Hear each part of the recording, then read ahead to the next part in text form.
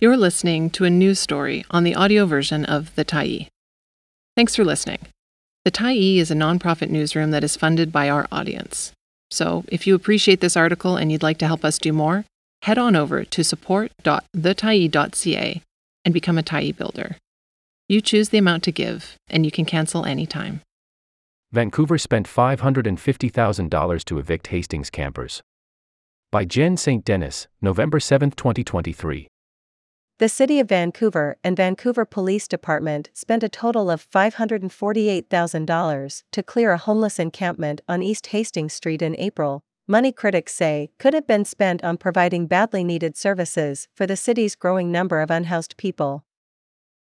"You think of how many shelter beds could they have opened for that," said Jean Swanson, a former city councillor who advocates for homeless people as a member of the Carnegie Housing Project.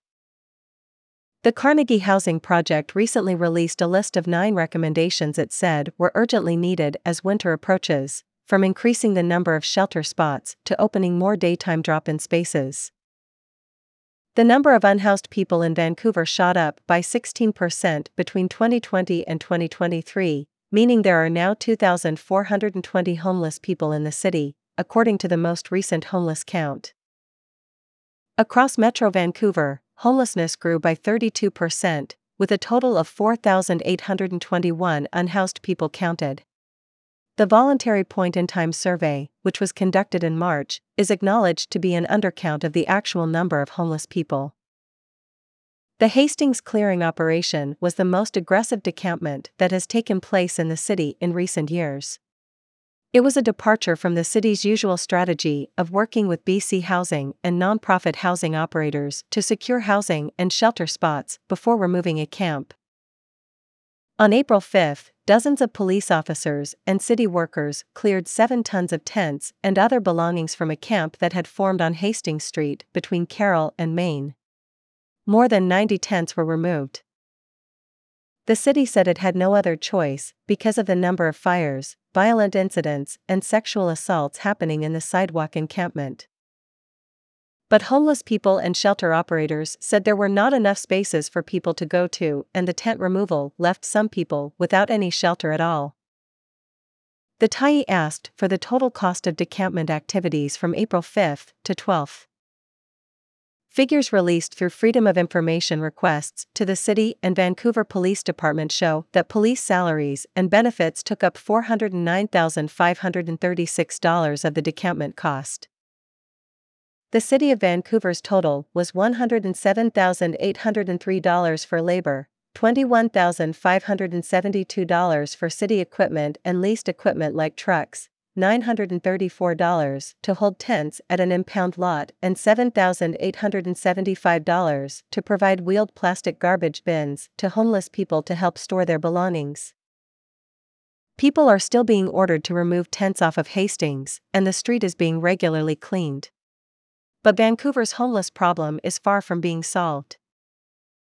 At a press conference last week, members of the Carnegie Housing Project and Downtown Eastside community organizations warned that they're seeing more desperation and poor health in the vulnerable downtown Eastside neighborhood.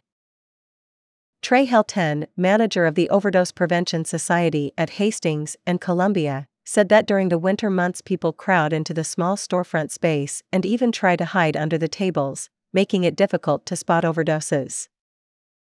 Gary Davison, a community liaison with Heart Tattoo Society, called for more medical outreach teams. A tranquilizer called xylazine is increasingly being added to the synthetic opioid fentanyl, and xylazine injections are leading to persistent infections and abscesses in people's limbs that are very hard to heal, especially when people are unhoused, Davison said. The City of Vancouver is preparing to open 67 temporary winter shelter beds, 70 extreme weather response spots, and 236 warming center spaces this winter, in addition to the city's 1,400 permanent shelter spaces. The Carnegie Housing Project is calling for an increase in shelter spots to actually meet the number of people who are homeless. The group also wants the city to extend the leases of 144 units of modular housing that are set to close soon. Create a tiny home village to house people living in the Crab Park encampment. Open more daytime hangout spaces where people can go during the day. Increase medical outreach services in the downtown east side, and increase laundry and shower services.